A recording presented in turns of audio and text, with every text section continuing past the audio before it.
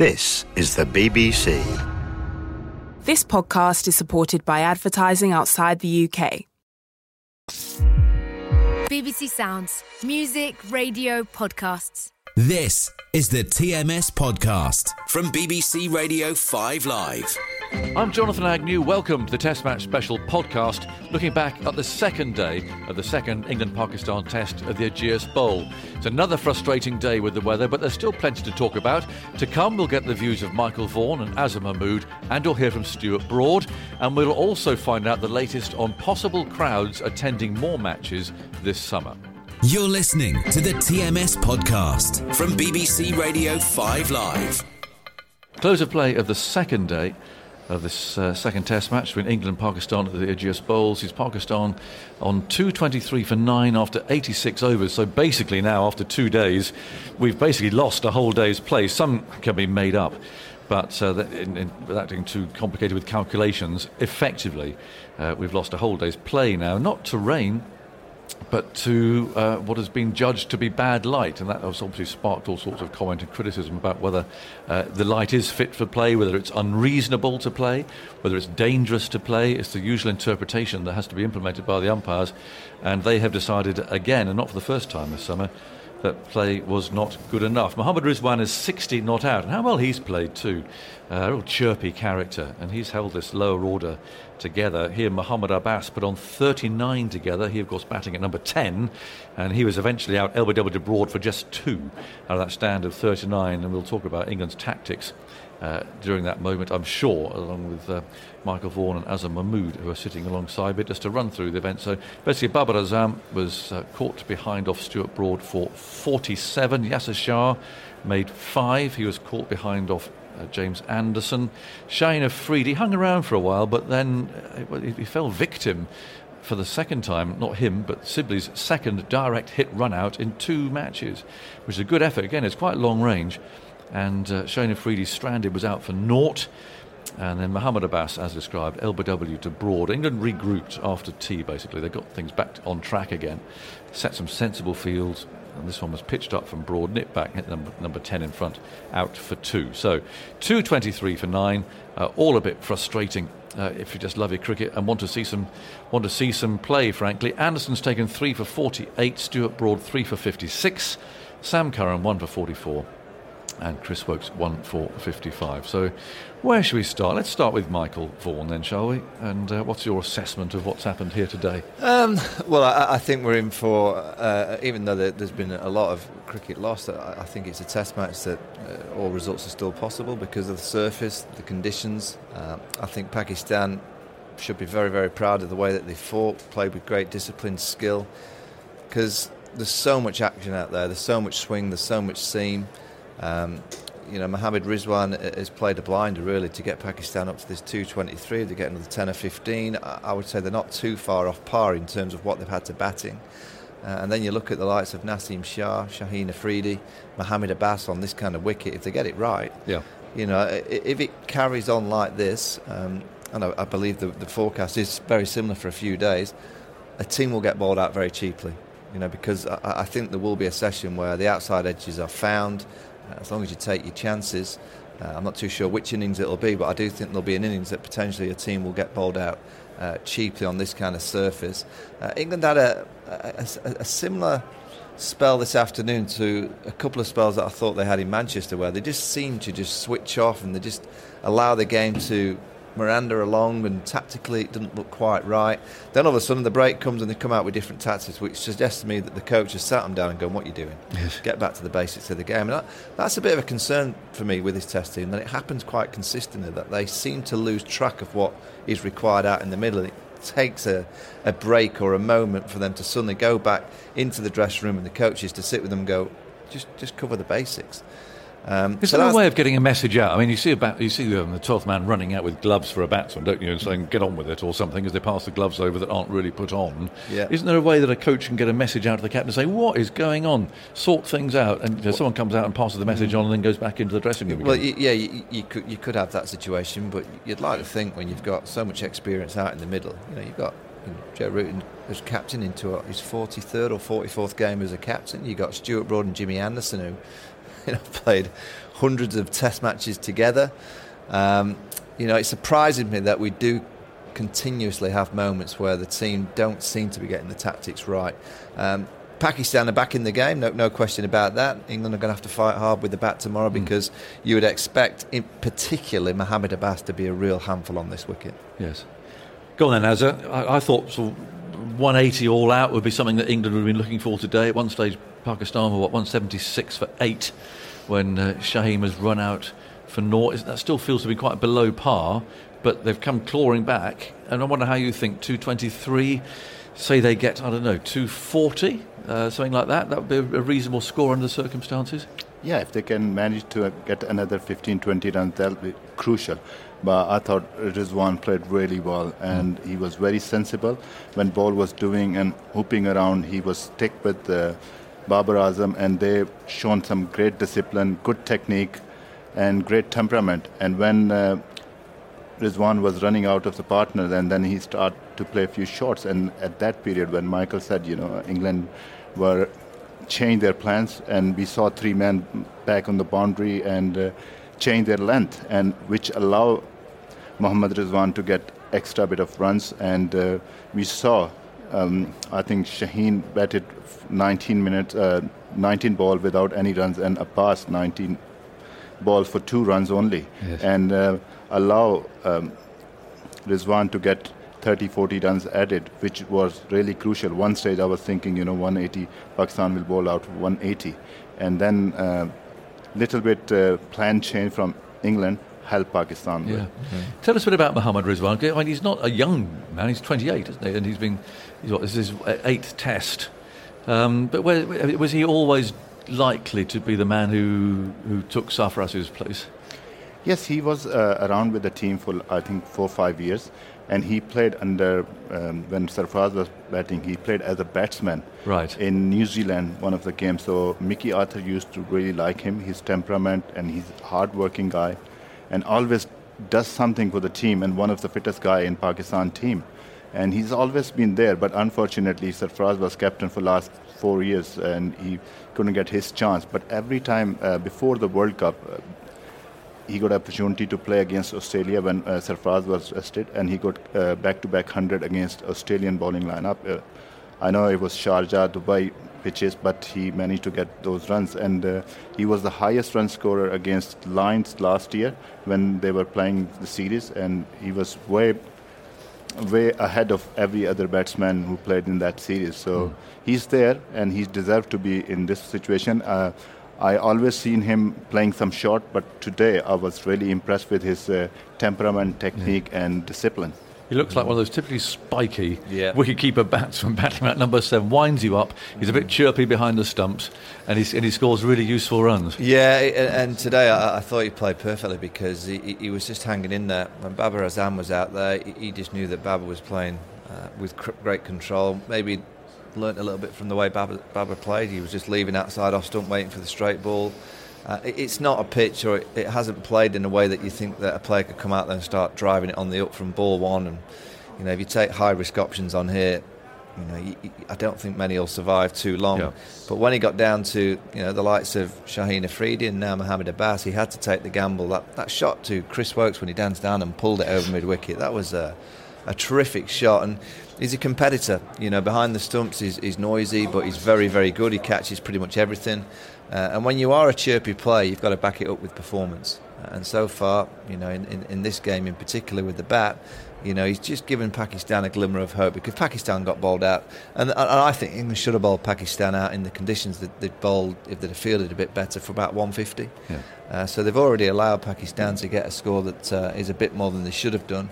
And you just know with this Pakistan bowling lineup, if they get it right tomorrow, and England just have one of those days where they're not quite switched on and they play a few loose shots.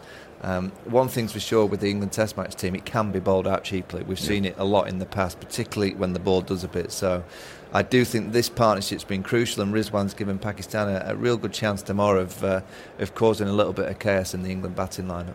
Let's just get clear what happened then with England today, and it has happened before. You get a batsman who's playing well, number 7 in this case, Rizwan, and he's obviously playing quite carefully because the conditions demand that. Then suddenly you get the number 10 come out, isn't very good. And so you suddenly, the plans seem to change again. Right, that's it. So we're going to just deny Rizwan strike if we can, deny him boundaries if we can. Men go out, we've got to try and make sure that we get the number 10 on strike. And suddenly the basic element of running up and bowling the line and length that got you the wickets in the first place, and has had Rizwan in trouble. And we talked about the drive being the most dangerous shot possibly in these conditions with the ball going away. That's gone. 3 men go out. It's like a complete hang on. What's going on here? Like you'll blow a whistle and say stop. What's going on? And that's what happened this afternoon. Yeah, absolutely right. I mean, it's always easier from our side when you take away the emotions of actually the game situation. You're not involved. We're just seeing it. And 11 years I've not been involved, but the more I watch cricket, the more I understand that you just keep it dead simple. And when teams start spreading the field, I did it on a few occasions and got it wrong.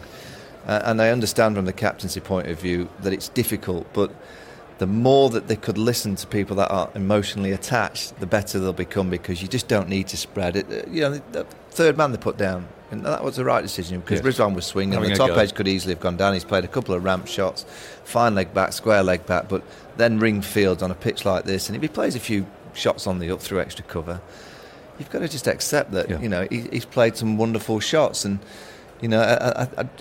it does surprise me that this England side with so much experience in the bowling department, because you've got to remember, the finger's always pointed at the captain. We've got Jimmy Anderson and Stuart Broad.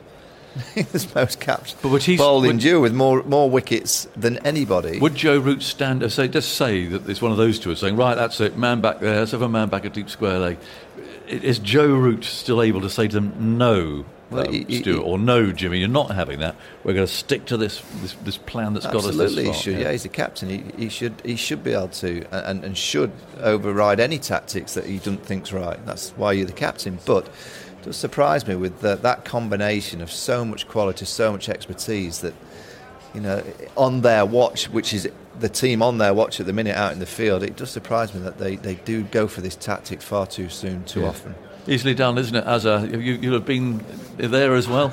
Yeah, I was involved in one of these situations in myself. Not one of these, but quite a few, where your tail-ender comes in and you suddenly, start thinking of bowling to tail-ender, give the proper batsman a single and, try to bowl, and suddenly you change your plans. It's always happened, and it's still happening in this game as well. So my question is, if Babar was playing with Rizwan, you're going to change the tactics? You're not going to change the tactics. No. Yeah, so that's what I'm saying. And pitch is doing so much. If you hit the areas, and it's always there. We saw 80-year-old ball was hooping around and doing a lot, and ball does a lot in this innings. And why you want to change that? Yeah, we can easily. We can sit down and say things like that. It's different when you're on the field and making those decisions. But again, the more that you watch the game from this perspective, which again isn't emotionally attached, the more you understand it. As soon as you switch to that tactic, you've mentally said that you don't really believe you're going to get that batsman out unless he makes a big error. Yes, that's it. And that is the psychological shift that you allow the opposing team, and then the massive gaps, and they're not the ones in the twos. And on a wicket like this that's doing plenty, 10 runs is a lot of runs. Yes. 10 runs is a huge amount of runs, so don't allow them these easy ones and twos. And, and also have the mindset of top of off stump, got to bowl them out. Yeah. And you have to get Rizwan out. That's the mindset I would try and portray to the team, is that always have the mindset on pitches like this. You've got to get, whoever's facing, got to get them out. Don't allow them to kind of think that you're giving them belief and them confidence to think that you can't get them out by spreading the field. And they've done it a lot. It's not just that it's a one-off. They have had this tactical manoeuvre quite often in Test match cricket. And it's interesting also when you're the bowler, even if you're vastly experienced, when you've only got 2 balls to bowl, you finally get the number 10 or 11 down on strike. You sort of tense up. I've got to get him out. I've got 2 balls. I've got to get him out. And suddenly again, you're thinking, you slightly lose that discipline. And you almost feel yourself tense up because you've only got those 2 balls. A short ball, okay, might soften him up possibly, but it's probably a wasted ball. So he's probably not going to bowl the bounce that he would when he get the full over at him. In fact, Stuart Broad did that, didn't he? When he had finally a full over at a bat, he gave him a short couple. He didn't want to do it earlier on. So it's amazing, even at the highest level. You can just get a little bit scrambled, and they go off for tea, come back, and it's completely back to normal again. And of course, they got the wicket. I'm looking forward to seeing Pakistan bowl tomorrow. I mean, whatever they get with the bat is one thing, but the thoughts of the two young lads tearing in, Mohammad Abbas, that horrible, wobbly, tantalising, teasing, medium pace. He could be really tricky on there. Yeah, he will be a handful on this pitch. Because of his line and length, the area he bowls around 4 or 5 meters, and which we saw England, most of the England wicket came on that sort of area where they bowled that one, and he will bowl all day in that area, and he can bowl long spell. And then the other end, you got Shaheen Shah Afridi, who can swing the ball, seam the ball, and late swing as well with the new ball as well. And then, Naseem Shah, if he's running in, and as you mentioned, if it's extra pace, will do some. Well, we don't know what it's going to do. I mean, there's some balls bounced quite alarmingly. Mohammad Abbas's record for Leicestershire was ridiculous, and these are the kind of wickets that he would have bowled on a county pitch that's just got plenty of action. We've seen the Duke ball swinging up until the 80th over and manoeuvring itself off the seam. So I can't imagine it's not going to suddenly do that. No. Again, sleepless nights for the opening batsman. I'm sorry, I wouldn't be able to sleep tonight knowing that I'm going to face Mohammad Abbas on that. I've seen Mohammad Abbas. I was bowling coach at that time. He got 10 for against Australia in Abu Dhabi pitch. So because of his line and length and asking question, hitting those stumps, and he bowled with a really straight line in those pitches. How did he get them? LBW mainly? LBW bowl and caught behind as well. This is the kind of wicket, isn't it, that Abbas could win Pakistan a test match on this wicket. Yes. Definitely. I would love to bowl on this one. You're licking your lips, aren't you? But I'm sure if you are now, I think Abbas will be this evening thinking about what he could do on that wicket if he gets it right. He very rarely gets it wrong. No. The TMS Podcast from BBC Radio 5 Live. Let's get some reaction from the England camp. Stuart Broad has been speaking to Simon Mann. Well, Stuart, what sort of day was that for you and the team? I mean, after losing the toss, I think any time you get a team 220 for 9, you're pretty happy. But I also feel like if we had taken a couple more chances and been a bit more ruthless with the ball, we could have bowled Pakistan out a bit cheaper, but we've controlled the rate really nicely. We need to make sure we get this wicket early tomorrow so we don't undo a lot of the hard work we've done. Does it feel like with this pitch that there's a result out there? I know the weather's around, is causing problems, but there's enough happening? Absolutely, it feels like a result pitch. We're just struggling with the weather and the light at the moment. That's 2 days gone with only one innings gone, so obviously we are up against it time-wise. But it's in our hands. I think here at the Ageas Bowl, the stats say that the first innings runs are normally outdone by the second innings, so that's our opportunity to bat. So it'll be in our hands to try and go past Pakistan and put their next innings under pressure. I don't expect you to comment on the umpire's decision taking the players off for light, but as a general point, do you think it's time to have a look at light regulations in Test cricket, coming off a bad light? It's a tricky one because players' safety is very important. If you've got bowlers bowling at 85 plus mile an hour and it's gloomy out there, it can be dangerous for batsmen. I mean, as bowlers, you're keen to bowl all the time, aren't you? Especially in conditions like today. But I think the officials were right to bring us off, actually, because it dropped below the darkness that we came off earlier in the day. I think all of our fielders were walking off going, we wouldn't want to bat in this. Yeah. This is quite dark. There's certainly been occasions in Test cricket where we've been off the field and there's been a crowd in where we feel like we could have been on the pitch. But today's been gloomy all day, and it has just felt like it's just been on that slightly dark side of being suitable to play. What about bringing in a pink ball in situations like that? I mean, one or two suggestions today. Shane Warne has said it. Michael Vaughan has said it. Put it out there as a possibility. Yeah. Would that alter the balance of the match too much? It's a situation like bring in the pink ball. I don't agree with that at all. How old would the pink ball be? The same as the ball we're using, I suppose. You have a box of balls. One is 10 overs old, one is 20 overs old, one is 40 overs old. I think we've seen with the history of the pink ball under the floodlights, it's been very tricky for batsmen. So I think it would be an unfair balance to the game. If you were 300 for 3 and it got a bit dark and the pink ball came out, you could lose 5 for 10 if it really swung around like it can do. We've seen in Adelaide, etc., under the lights. So I think that's probably going a bit too far and complicating the situation a bit too much. At the end of the day, if the players' safety is in doubt, then the officials have to bring the players off. If the players feel safe and the officials feel like it's safe for the players to play, then you play. What about your bowling? I mean, you've had a memorable summer. You took your 500th wicket, but how proud were you of that delivery that got Babar Azam? Yeah, it was a nice boy. He's a really classy player. You can see a few of the shots he played had some real style about him. So we knew he'd be a big wicket. He was leaving really well outside off stump, I thought. So I came a little bit tighter to the stumps to see if I could get him playing with a straight bat, and it just nipped away nicely. So yeah, I was really pleased with that. To be honest, I felt a great rhythm all summer. One of those summers that you don't want to finish. Yeah. I've been running in well. I feel like I've been threatening the stumps. Things have been going my way as a player, and when that's happening, you want to wrap it in cotton wool and make it last as long as possible. But we're also realistic as sports people and know that doesn't ever seem to happen. Yeah, it's like a batsman who scores lots of hundreds. There's bound to be a naught there somewhere around the corner.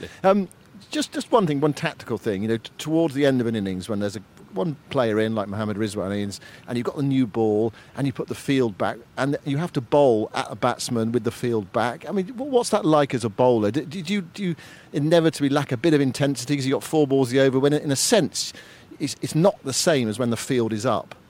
It's a tough one, and I think I'd be interested to hear a few of the pundits' opinions on what's best, because I've not seen any of it really work over long periods of time. If you keep the field in with a batsman on 60 and they've got a licence, then you can leak 30, 40 runs really quickly. If you put everyone out, very unlikely that a batsman on 60 will just chip it to a fielder on the boundary.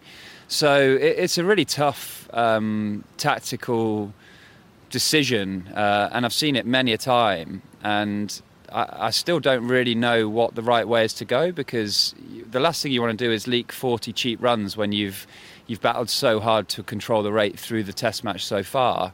You almost you want to bowl a really good ball and get a genuine dismissal, but there's something that lacks a bit of intensity of having everyone on the boundary. But then also, I've seen batsmen make mistakes and just pull one straight down deep square leg throat with that as well. So yeah, I don't have an answer for that really, because I just don't know what the best way is to go. Just a tough one for the captain, really. And bowlers, it's the bowler's choice what to do really. But it just feels when a batsman has a complete licence with the field up and they're on 60 and in, top class international players can generally clear the infield. You wouldn't bowl in an ODI with every fielder up, would you, with someone on 60? So it's a tricky one, but there was enough in that pitch to feel like you'd want to keep 2 or 3 slips in. You just need to really make use of your 2 or 3 balls at the number 10 and 11 and make them count. This is the TMS podcast from BBC Radio 5 Live. At lunch today, we played a classic view from the boundary. It came from 2018 during the Test match between England and Pakistan at Headingley. Then 16 years old, Waleed Khan joined us to tell us one of the more extraordinary and emotional stories that we've ever heard on TMS. 4 years earlier, Waleed had been a student at the Peshawar Army School in Pakistan when he survived a terrorist attack that killed 135 of his school friends and 20 of his teachers. Waleed was shot 8 times, 6 times in the face and head. He had years of reconstructive surgery in Pakistan and England. He told me how difficult it had been for him to recover emotionally as well as physically from what had happened to him. It was quite difficult because in the starting days, once I was crying, I remember that day when I was in ICU and I was crying for my friends, and I was crying and my mom was sitting with me. And she told me at that time that if you cry, will your friends come back by that? I said no. So she said that it's better not to cry now, and you should do something for them because you have survived now miraculously. So now it's your duty. God has saved your life for a purpose now, and the purpose of your life should be a life with the purpose now. And you should do something for your friends to keep them alive forever in the hearts of people. And that's your mother? Yeah. What a remarkable woman too. Wow. She is a great mentor to me, a great support to me. It was quite difficult, but as I said, like people like my mother and my father and the family friends like Kazi Uncle and all other friends, like the whole nation and the whole world, it was unbelievable. Like in the start, I used to think like there's no humanity left on this earth. After this incident, I used to think, but when I see people around the world and the way they show me respect, they show me love, and they show us like support, it was unbelievable, and it was like now I believe that there is humanity, and people can feel the pain when people can feel your pain. The way they supported us like their own children. Like, I mean, every country in the world supported us like their own children, and they showed support to us. You have every right to be a very angry young man. Yeah. Full of rage at what's happened and what you saw. You know, the thing was, at first, it was in my mind that in the starting days, I was thinking that I will take revenge of my friends and my revenge, and I will join military or Air Force, and I will take my revenge. But then I thought that what will happen if I will take revenge? What will happen? Like, I will kill their children, and then tomorrow their children will grow up and they will kill my children, and then my children will grow up and they will kill their children, and this war will be going on for generations. So it's better to finish this war with the perfect solution. And I think the best solution for this is to give them education, educate their mind. They are not educated. They are being manipulated by wrong people. Those children who are doing this, they don't know anything. They haven't seen the world around them. They just believe what they have been showed all the way, all their lives. Like brainwashed, really. Yeah, they are being brainwashed by them. So the only solution for them is the only solution to this is to educate their minds, educate them, educate their children. Because with guns and with bullets, we can only kill a terrorist. But with education, I believe we can kill terrorism. Wise words from a young man who suffered such trauma. That was Waleed Khan, who survived a terrorist attack in Pakistan when he was just 12, speaking in a classic View from the Boundary. The whole podcast is still available to download on BBC Sounds. You're listening to the TMS podcast from BBC Radio 5 Live. The government's announced that spectator test events can resume, and we could see fans at domestic cricket games later this year. There's especially hope we could have fans at the T20 Blast Finals Day, which is scheduled to be held at Edgbaston in October. Warwickshire are looking at the possibility of 8,000 supporters being allowed into the ground for that. I spoke to their new chief executive, Stuart Cain, during tea. Now, Warwickshire hosted an open day earlier in the summer, but was he in place by then? I started on the Monday, and then we had a test pilot on the Tuesday, and then I got a phone call Monday night to say the sports minister's dropping by as well. So it was like, oh, crack. So, yeah, it was an interesting 48 hours, but we did do a pilot. We got about 1,500 people into Edgbaston, and it worked really, really well. And as I say, the sports minister Cain was pretty happy with how it went, along with a bunch of people from DCMS. So I think we've proved that we can stage a small event, as did the Oval. So I think cricket's shown that it can lead the way in sort of getting crowds back. When now things have been eased up a bit with the snooker tonight, and hopefully we can get some more test pilots set up, it's a great chance for us to have another go, because we were hoping to get a bigger crowd in for the first game for the Bob Willis Trophy. Get about 2,500 people into Edgbaston, but obviously that got pulled when Boris announced the news that things were getting slightly worse. So you just got to respect that and roll with it, as I say, because you can't put anyone's health in danger. But I think we've found a way to manage crowds through the first pilot. We just need to work now and find a way to get a second pilot and hopefully prove that we can safely get a bigger crowd in for the Blast. Yeah. What did you actually have to prove on that test day? You said the sports minister was there, but what did you have to show them that you could do, or what was needed to be done? Yeah, there's different bits to it. I mean, the first thing you have to do is prove to the local authorities and the local communities that it's safe to have a crowd. Because if you think you've got, whether it be 1,500, 2,500 or 8,000 people coming to Edgbaston, you've got to make sure that doesn't impact the local community. So we work very closely with Birmingham City Council, Public Health England, the Blue Light Services and local councillors, just to put in place the right processes for how the crowd get to Edgbaston. And that's looking at things like car parking provision, public transport, working with the local shops and things like that. Because if you suddenly have a shop across the road from Edgbaston where another 200-300 people turn up, can they manage that? So that was the first step, is working with the local community and the local authorities and proving that we could operate safely outside the venue. The second bit is about ticketing.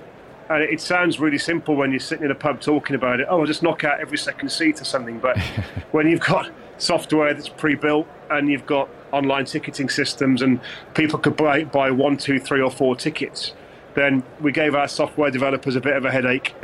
But they rose to the challenge and built something that worked. But equally, we had to take everyone's names and addresses, because if you think mostly when you buy tickets online, the person who buys the ticket gives their card details and address details, but you might buy 4 tickets from mates.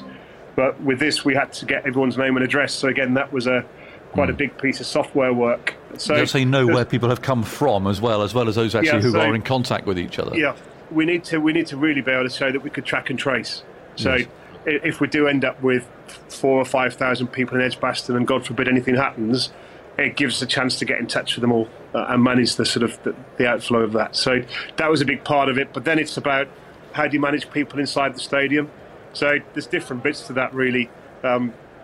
First of all, how do you get them into the stadium? Because you have to think, whether it be a football stadium, rugby stadium or cricket, there are pinch points, aren't there? Sort of when people go to the turnstiles, that's a pinch point.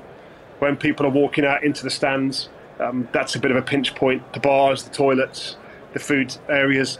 It's how you manage those more than anything, because actually Edgbaston holds 25,000, so getting 8,000 people to sit in the right seat isn't particularly difficult as long as you manage it properly with the stewards. It's if at tea they all decide to go and get a beer or they want the toilet, how do you manage that?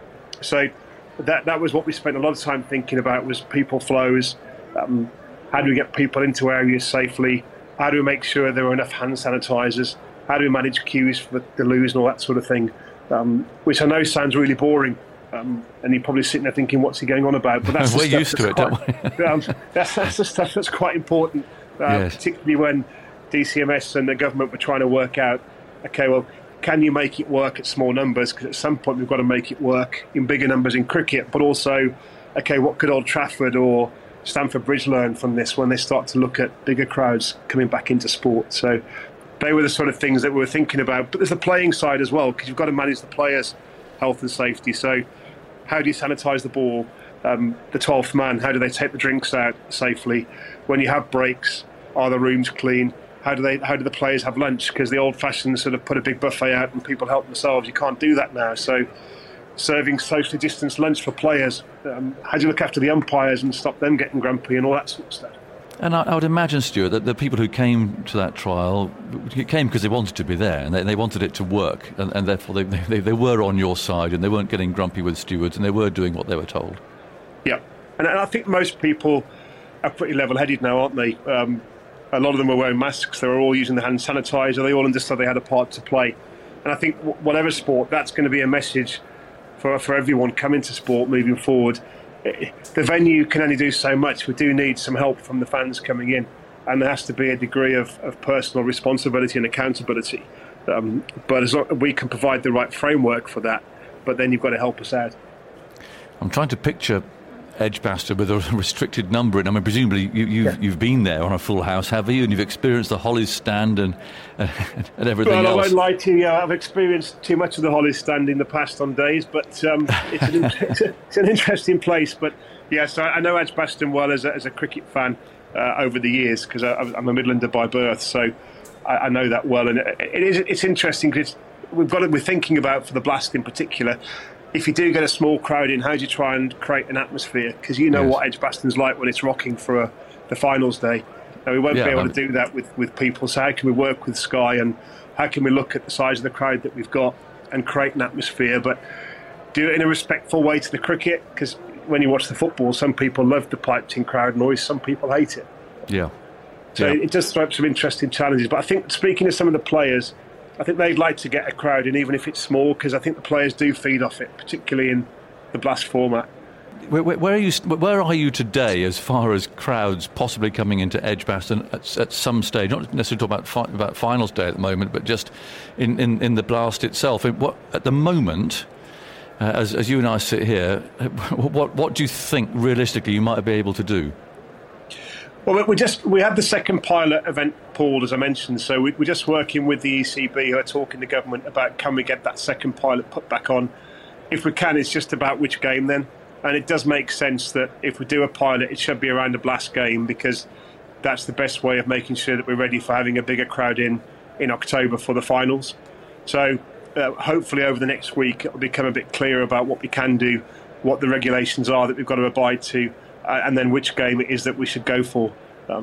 Because as we talked about earlier, there's a lot for us to get aligned, from working with the council through to selling the tickets through to getting the stadium ready.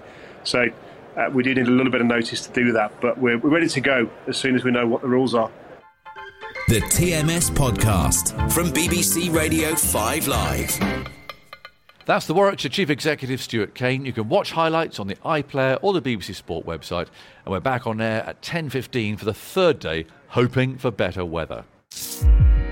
BBC Sounds. Music, radio, podcasts.